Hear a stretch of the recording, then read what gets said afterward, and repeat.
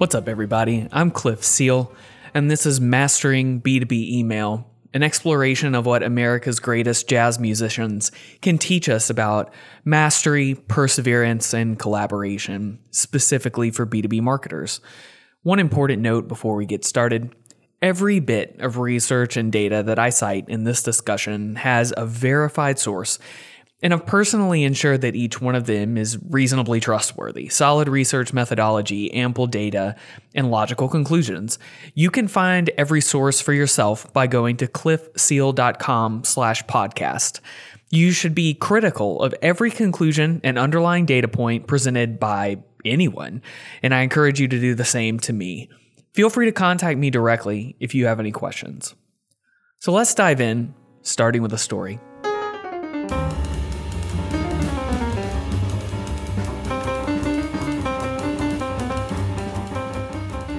In January of 1975, Keith Jarrett, an acclaimed jazz pianist, was scheduled to perform at the Köln Opera House in Germany.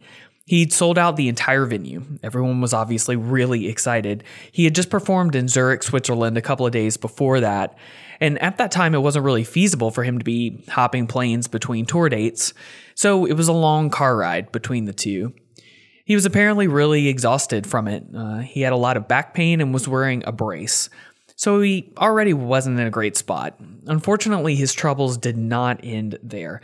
After his arrival, and just a few hours before the performance was scheduled to start, he found out a pretty important detail had been missed. He'd requested a very specific grand piano, as you do when you're an acclaimed jazz pianist, but there had been a pretty serious mix-up. The Opera House crew saw a piano by the same brand backstage, and they thought that it was the one that he requested. Spoiler alert, it was not. Unfortunately, there were some pretty serious problems with it too, just beyond the fact that it wasn't the right piano. It was a much smaller baby grand piano. It was severely out of tune. The upper and lower registers were thin and tinny, and the pedals, a pretty critical part of the piano, didn't work at all. So you've got an exhausted and in pain Keith Jarrett staring at a sold-out performance starting in a matter of hours, knowing he doesn't even have a decent piano to play, and that's the whole concert. Keith Jarrett and his piano, that's it. That's what everyone was there to see. So naturally, he nearly refused to play. But famously, he decided to do something different. He decided to go ahead with the concert, and he's just going to use the piano he's got. He proceeds to improvise the entire concert on the spot, playing around the constraints of that small, broken, out-of-tune piano. He focuses on the middle of the piano to avoid those upper and lower registers that didn't sound right. He uses a technique called vamping to compensate for the lack of a sustain pedal. He was able to completely tailor the concert to this incredibly difficult and odd situation, leaving the audience with a truly once-in-a-lifetime experience. Even more incredibly, it wasn't just that it was a unique concert experience because of its constraints. It was so masterfully done that the recording from that night would go on to become the greatest selling piano album of all time, and it's still the greatest selling solo jazz album of all time. This monolithic record was made from an exhausted piano player on a broken, out-of-tune instrument with practically no time to prepare for it. That's what mastery looks like. And though most of us can never expect to experience that depth of expertise and command of our bodies like that, the evolution of jazz greats like Keith Jarrett here illuminate a path to achieving our goals and overcoming obstacles, because the way that they achieved greatness is something that we can emulate in the way that we connect with other human beings emotionally to deliver a unique personal experience time after time. And after all, isn't that what successful marketing is actually supposed to be? What is marketing if it's not consistently unique personal connection about things that actually do matter? And so after nearly a decade of having the privilege of studying and talking to B2B marketers and consuming countless research papers and case studies, a pattern emerges that connects high-performing marketers with exceptionally great jazz musicians like Keith Jarrett. And you won't just have to take my word for it. Like I mentioned, every number, every case study we discussed today has a citation and uses a source that I've personally looked into, and I encourage you to do the same. One piece of research I'll use heavily contrasts high-performing marketers, so those that are able to achieve the results that they want intentionally, with those who feel less certain and less successful. These high performers in marketing follow a similar path to greatness as these musicians will talk about, and we'll break that down into 3 specific sections of mastery: mastering the instrument, mastering comping and improvisation, and mastering mantras.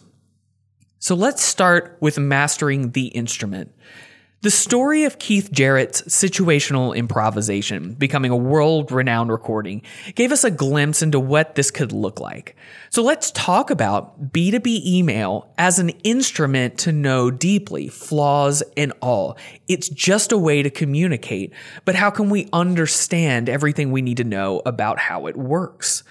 How do marketers get to know email as a tool like this and as an instrument? And how do they learn what it's capable of? Well, it turns out that they test, but they test email in a very specific way. Now, Thelonious Monk once said, "All musicians are subconsciously mathematicians." It's been my experience that great marketers tend to be as well. They're not overwhelmed by raw data, and they're willing to act on the patterns that they discover and trust it. But what the high priest of bop is pointing out in that quote is also a caution, because an instrument isn't a math equation. All that math is in the theory, in the writing, in the performance, in the connection between the human and the instrument itself. And so similarly, we often see features like email A/B testing marketed as this kind of magical feature that helps you passively optimize your email by taking a small measurement and then extrapolating out the results across a single email send, like when you decide what a subject line is going to look like for 70% of your audience based on what the first 30% of your audience did. Instead, what we've seen time after time is that high-performing marketers are using email testing to create benchmarks. They treat testing as a way to continually increase their own understanding of their own audience. So, for instance, instead of seeing what the first 30% of your recipients would do with an email and then making an automatic decision based on that, high performers are more often seeing what 100% of their recipients do with that same email. Obviously, the more data points you have, the more safely you can draw conclusions from the patterns that you see. And so high performers are continually testing how different segments of their audience respond to different variables like type of email, subject line, day of the week, time of day. So let me show you how this works with a case study. AppVault, an HR technology company, shared in a case study that they were able to get 5 times more unique opens by personalizing the subject line with the install technology of the recipient as opposed to only personalizing the subject line with their first name. And sure, obviously, more relevant personalization tends to increase engagement. But there's something critical to note in this case study, and that's that they first did basic testing around day of the week, time of day, and the from address of the email. They tested their existing database enough to know whether their audience responds to a given variable or not. So when they ran the test that saw the unique opens go up by 5x when they personalized the subject line with install technology, they managed to avoid the false positives that you often see when marketers start testing personalization. See, you can't know what makes an email test successful unless you have a reliable baseline to compare it to. And that's even assuming that the email test itself was well designed, which is a whole other conversation. Otherwise, when you hear that someone says personalization increased our open rate, when you see that headline on a Medium article, you actually have a lot of questions to ask before you know whether that's the case, even inside the case study you're looking at. You need to know what was personalized, how tailored was the email, did they change more than one variable in the test, and crucially, has the company ever sent anything personalized before? Because a company who's never sent anything except generic newsletter email blasts is obviously going to get a boost the first time they use something basic like a first name in the subject line. That doesn't mean it works better long term, and it doesn't mean that that first test is something reliable for you to base your decisions on going forward. Now, I'm going to give you several suggestions to try in your own organization to apply these ideas. I want to help you make progress in the forms of mastery that we're going to talk about. So to start with, I want to encourage you to do something. Run at least one statistically significant email test every month. You don't need to worry about sending to the winner. It's not a feature like that. You're not doing this to get free metrics out of your email. You're doing it to get real, reliable results for you to look at and understand. Now, if you're not sure what a statistically significant email test looks like for your organization, with no sarcasm, I encourage you to just Google statistically significant email A/B test. I've looked at the results myself. I'm not joking with you. There are some really great resources there that allow you to use calculators and other simple ways of viewing the math equations necessary to understand what statistical significance looks like for you. Once you know what that looks like, then start testing. Day of the week, time of day, subject lines, emojis, whatever. Just make sure you only change one thing at a time. This is about getting the right data that creates a reliable data set for you to make smarter decisions on.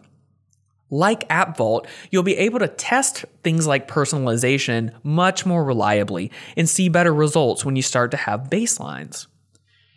Getting results when you personalize an email is crucial. 89% of B2B buyers say that they expect companies to understand their business needs and expectations, according to a Salesforce research study.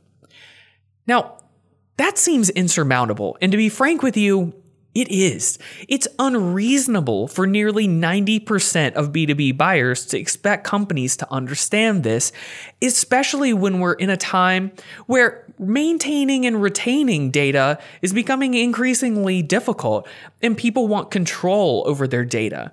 There's a whole other conversation to have about that as well. That's okay. We can accept that reality and instead just make positive progress in the right direction. How do you get from where you are now to something closer to making sure that 90% of your buyers are feeling understood?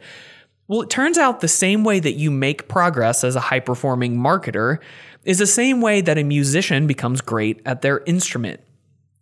They practice until they want to vomit, quit, and never look at the instrument again. Then you go to sleep, you wake up the next day, and you do the whole thing again. Day after day.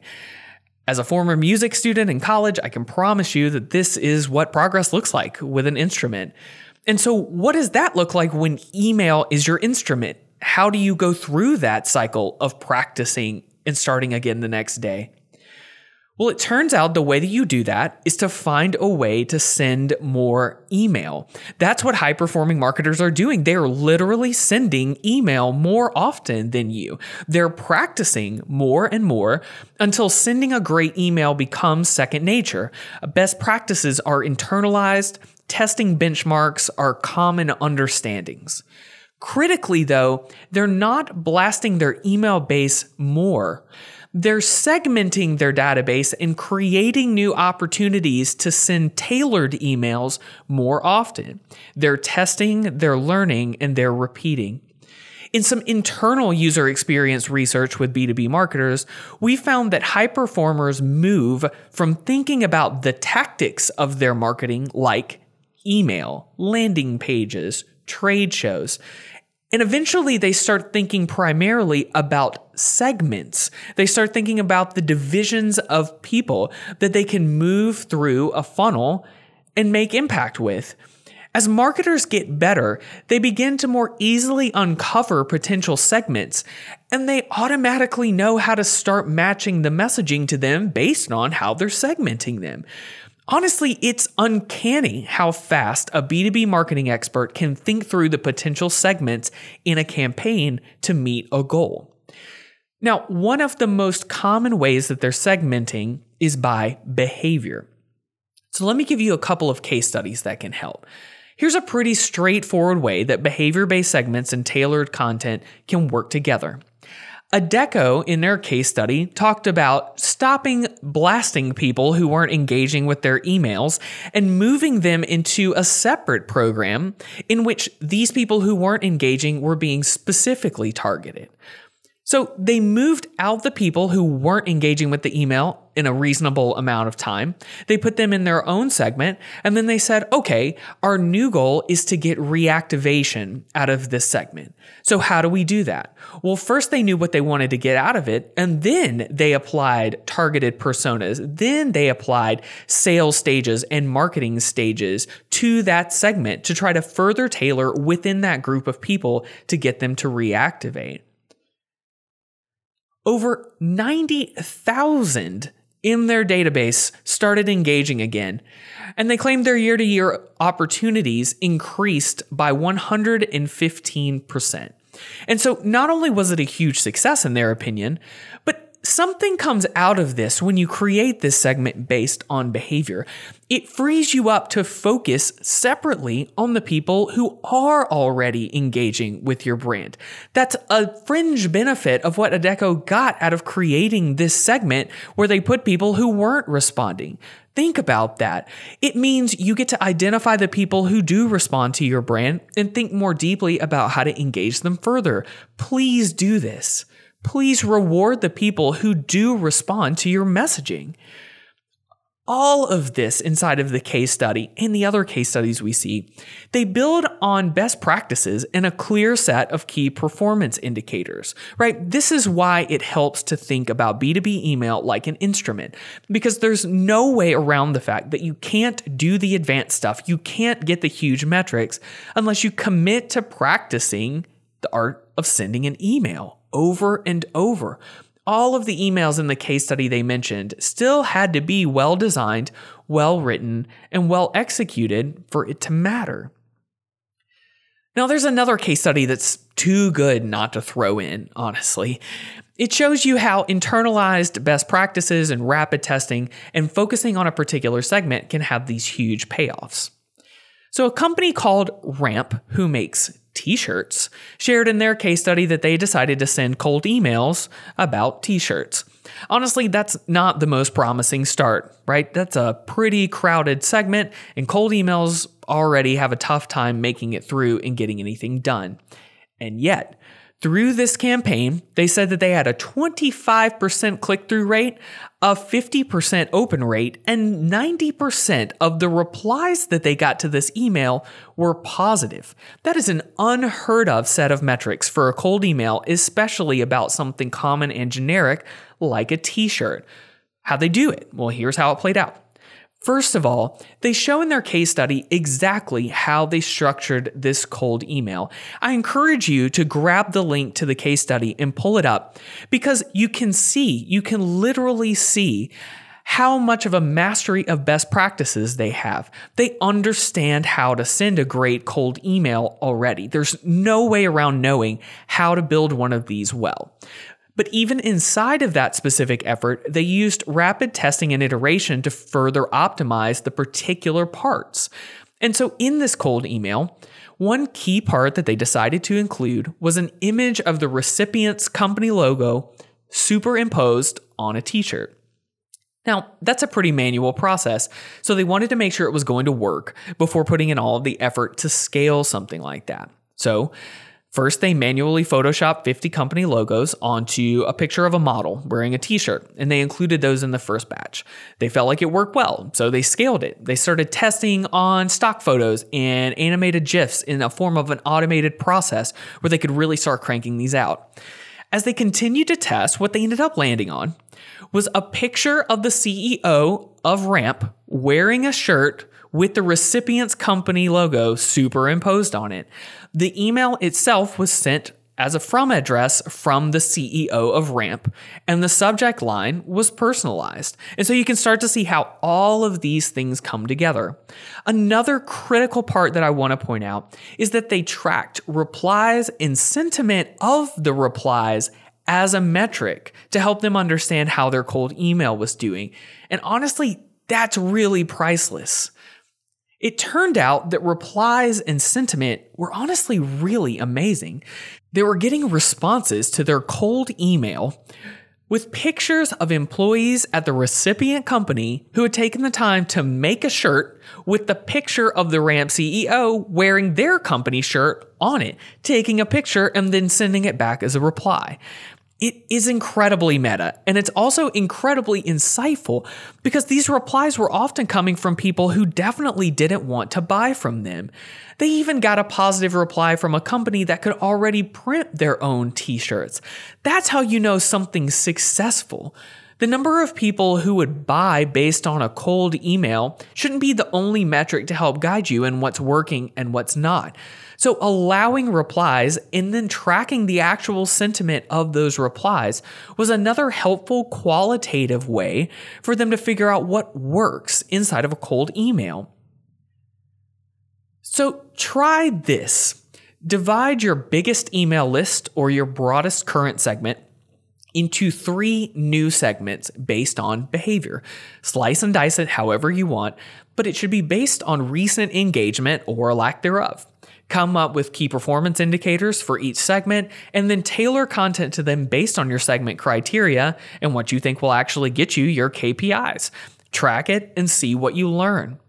As an added benefit, segmenting this way will help you get clearer metrics with the audience that's already engaging with you because they won't be all mixed in with the people who aren't.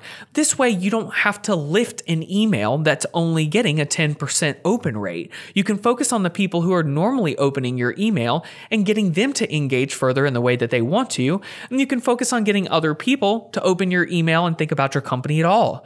Make this process of segmenting, tailoring, and testing a regular habit, and you'll see the results. That's mastery of the instrument.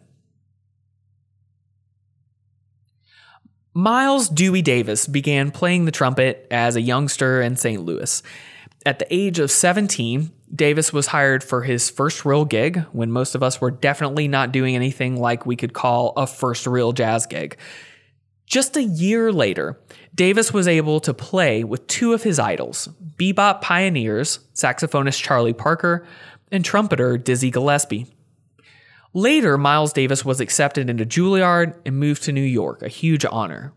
But classic, he never really made it to the classroom and spent much of his time on 52nd Street listening to Diz and Bird at the local club.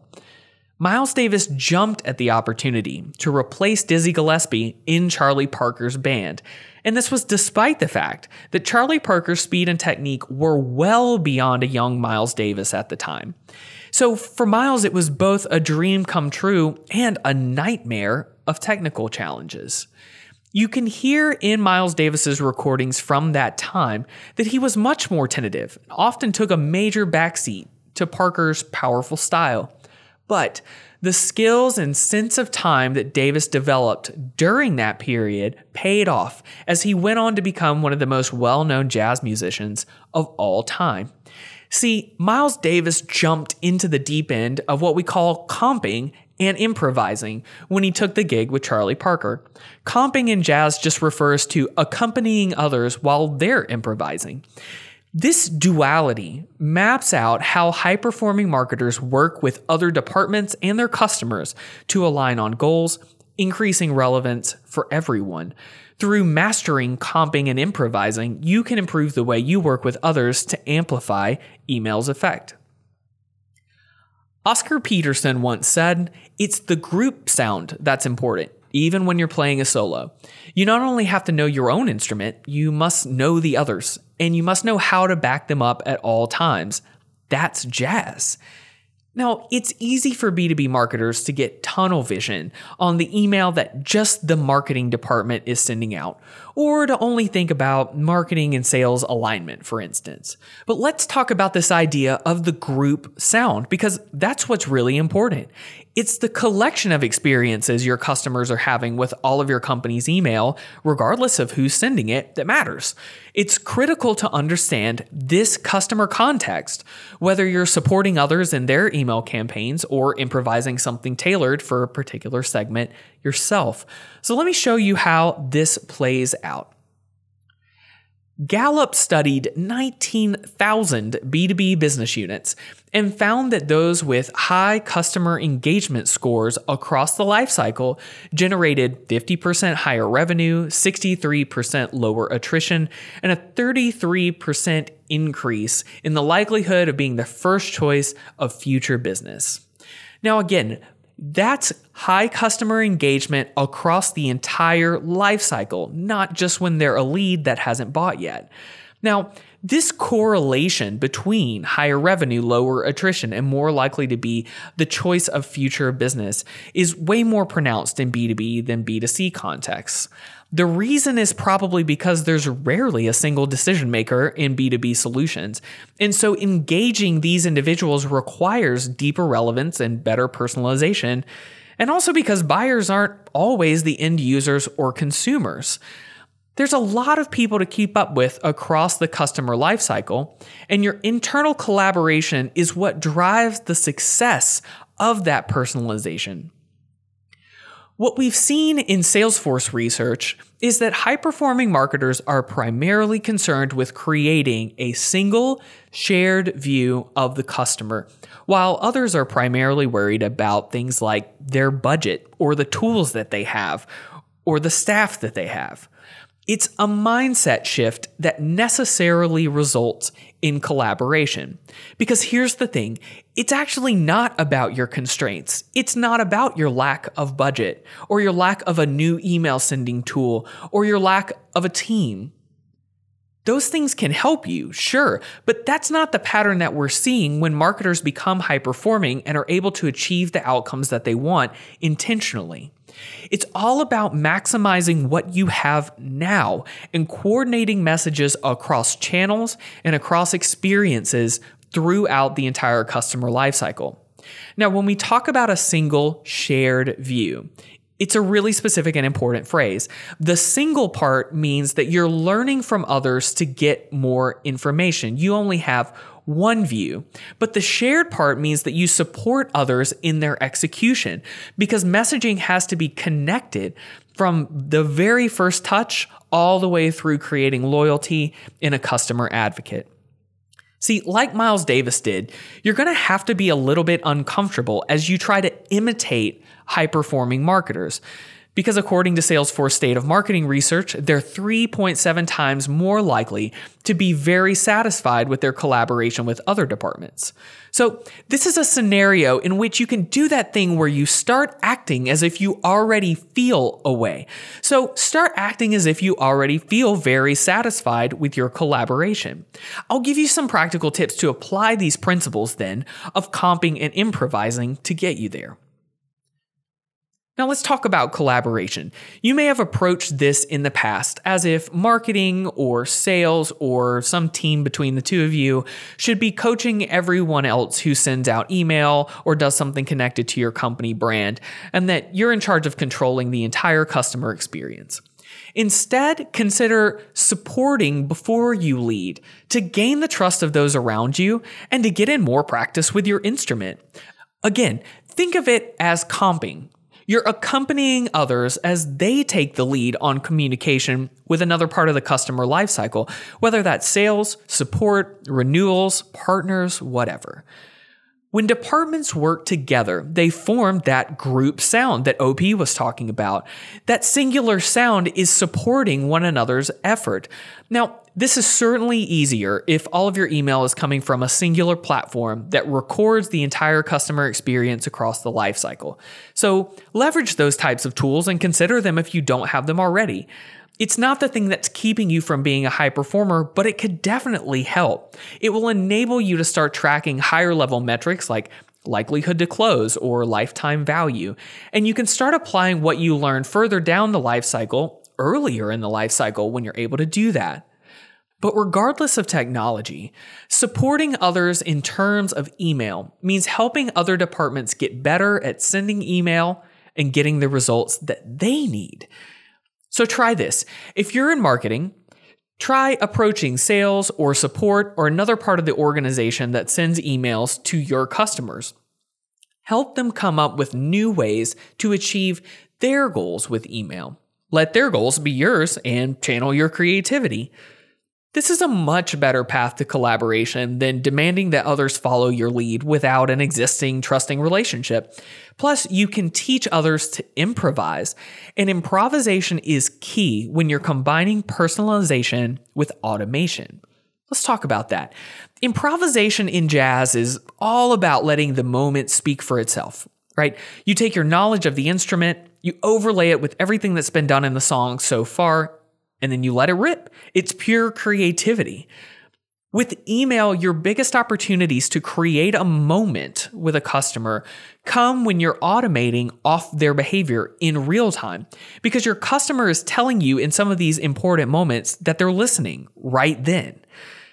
See, high-performing marketers trigger personalized email in real time based on behavior. Engaging with your customers in real time when they're ready to listen is part of what makes it personalized. So high performers are 2.3 times more likely to trigger these personalized emails in real time based on user interaction. Now, I'll give you an example of one of the most effective types of real-time personalized email, the welcome email.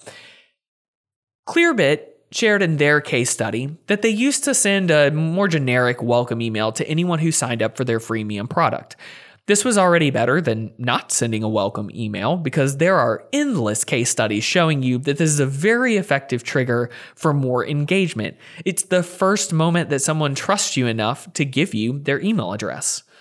But for Clearbit, the customers who were signing up had these distinct roles, sales, marketing, and engineering, that weren't represented in that welcome email because, well, the recipient's role was obscured through the fact that they only had the email address, and the welcome email itself was one size fits all. So they did something about it. They used their own product, which pulls in data about companies and people, to create a system of like 70 conditions that inferred job role, things like title on LinkedIn, social bios, or the presence of a GitHub account. Based on that, a role-specific welcome email was sent in real time that prioritized the frequently asked questions and priorities of those roles based on what they were able to learn from their own sales cycle and collaborating across departments responsible for different parts of the customer lifecycle. That's how they knew what content would connect with each persona or role from the moment that they were given the email address from the first time. They collaborated across departments to draw out those frequently asked questions for each persona that only popped up later in the life cycle. That's real-time personalization. It's not changing something to someone's name and calling it personalized. It's personalizing based on what someone wants to get out of that moment. And so by collaborating across the life cycle and thinking about the problems and questions and issues and concerns that people have further down the life cycle, and then bringing them up into this welcome email, you indicate that you're able to understand the customer on a deep level and that a trusted relationship is possible here. Through this welcome email, Clearbit got a really impressive paid conversion rate from the welcome email for signing up for a freemium product. And that's pretty huge because their products aren't cheap. So they reported a 7.3% conversion rate for the marketing role, a 3.6% conversion rate for the developer role, and a 1.8% conversion rate for the sales role. Again, that's from the email that you get sent immediately after signing up for something free, and then you convert from that email to something paid. That's nearly unheard of. Now, again, segmenting like this also means that they can continue to optimize for those particular audiences and roles instead of trying to get the numbers up on a one-size-fits-all welcome email. So let me give you a couple of clear next steps, things to try depending on where you feel you are in your organization. If you're not using real-time behavior-based triggers already, then get started. If you're not sending a great welcome email, that is an excellent place to start, but you can try anything that's relevant. You can use triggers like someone viewing more than 3 pages on your website in one session, or sending a follow-up email after a support ticket is closed. There's always room for collaboration if you're not sure where to start. Just choose one behavioral trigger to focus on and then tailor an email to that particular situation. Automate it, track its success, iterate, and see where it gets you. If you feel you're already doing that sort of thing well, then take a hint from Clearbit and start tailoring your triggered emails more. Do a workshop with other departments internally, designed specifically to identify the different customer and user roles at different points in the journey, and then segment and tailor your existing automated emails to reflect what you learn. Clearbit's segmentation was successful because it predicted customer needs early and gave truly useful information. So, as you combine mastery of the instrument and then these concepts of improvisation and accompaniment, you can make tremendous strides towards that ideal personalized experience that creates trust between your company and your customers. But we've got one bit of mastery left, and it's all about consistency and discipline. A Love Supreme, released in early 1965, is widely considered one of, if not the greatest jazz albums of all time. It's a 4-part suite that explores the depths of John Coltrane's spirituality and profound gratitude that he was experiencing at that time. See, about 8 years before that, he'd been fired by Miles Davis because John Coltrane couldn't kick a drug habit. It was a wake-up call for Coltrane. He got clean, and he channeled that energy into his music and his spirituality. The power of A Love Supreme is in its mantra.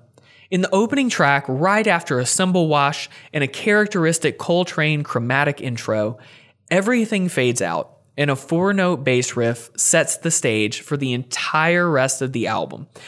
These 4 notes become the basis for every movement and every improvisation throughout the rest of A Love Supreme, whether it was a part of the band's comping or used in the improvisation itself. In one instance, John Coltrane plays the 4-note riff in every possible key.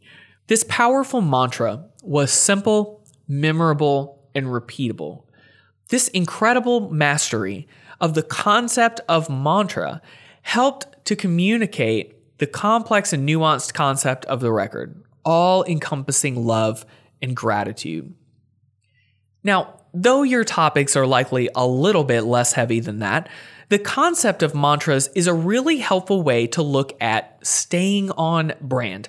We know that marketers are concerned about people staying on brand when they have the ability to communicate with a customer or a potential customer. But acting as the bottleneck to prevent bad emails is not a sustainable or trustworthy path forward. Instead, high-performing marketers empower others to gain their own confidence in how they represent the brand. As Miles Davis said once, it's not the note you play that's the wrong note. It's the note you play afterwards that makes it right or wrong. So you ought not be scared that empowering the organization to use email is going to end in some big mistake. Jazz doesn't work like that, and neither does your customer experience. You need to be aligned and in touch with one another so that any wrong notes can simply be accounted for. Because you want to teach others how to comp and improvise on their own to maximize the effect of email across the entire lifecycle, generating that engagement and positive metrics that we mentioned earlier. Approaching your brand as a mantra instead of a mandate means that your messaging can morph naturally for the recipient's context, and every department can feel confident taking advantage of it. High performers lead the band, leveraging the trust that they've built with others, but also showcasing their own ability to adapt to these wrong notes, right? High performers, they're the email expert in the room. They know their instrument better than anyone, but they're still constantly helping others to improve and leverage their own unique perspectives. See, your mantra acts as a shared language that's broad enough to be used in any context, but specific enough to be relevant to your brand. It should reflect your company values. It should be determined as a group across departments that make up this company and this brand itself. Your mantra, just like John Coltrane's, should be simple, memorable, and repeatable. Creating this shared language creates the space necessary for personalization without going off brand. everyone is able to practice reaching the customer at their own part in the journey through the lens of this mantra. So again, let me give you a case study to show you how this can work. The I Build America campaign was the brainchild of an organization that wanted their customers in the construction industry to be known and deeply understood. So they built a campaign around the humanity of these folks who are often misunderstood and misrepresented. By connecting with the purpose and meaning that drive human beings inside of the construction industry, an entire array of opportunities opened up from this simple campaign because it was genuine. To start with, it only relied on email and social media sharing because it was necessarily grassroots, and that worked. They reported 52.6% more revenue and 2 to 3 times the usual engagement.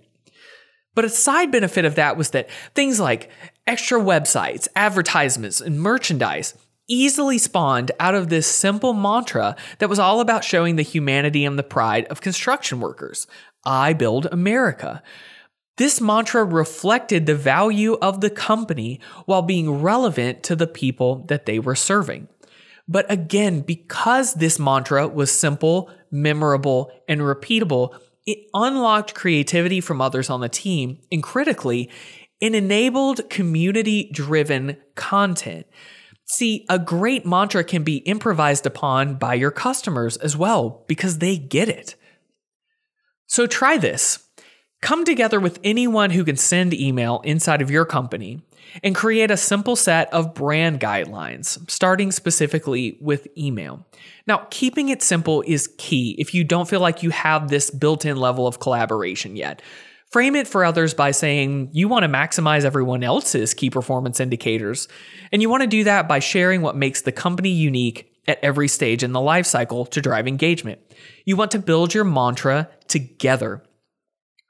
By doing it this way, instead of dictating consistency, you make it valuable for the rest of your company to leverage your brand instead of just making it a requirement. Now, for a bonus, include a customer or two in this exercise. See, Salesforce is a great example of a company who does mantras so well that customers can use it freely. These concepts like connect to your customers in a whole new way, the customer success platform, Blaze Your Trail, Trailblazers, are all slight variations of the same customer-focused brand. And every day I see totally disparate departments leveraging this brand to reach the customers they're responsible for. And that generates incredible cohesion around the brand itself. So if you want to plot a course to B2B email mastery, follow the trail of the Jazz greats. First, master your instrument by leveraging testing and data appropriately and finding a way to practice over and over by sending great tailored email. Segment relentlessly. Practice, practice, practice. Then master comping by supporting other departments to maximize their email effectiveness and gain their trust in the process. Then improvise with real-time triggered emails based on behavior. Create an environment in which everyone can explore and learn and grow. Finally, master the mantra. Empower everyone who sends email to leverage the company brand to get results. Bring your customers into the loop to learn from them and build a flexible, evolving email strategy that shows you understand your customers' needs and then revel in the metrics that follow. Mastering B2B email comes with dedication, consistency, and openness to new ideas. And even if you are already a master, I hope I've at least piqued your interest in rediscovering jazz culture and music, which is an absolute gift that grew and spread in spite of immense oppression. Let's honor their sacrifices with respect and admiration by giving our all to our craft, whatever that looks like.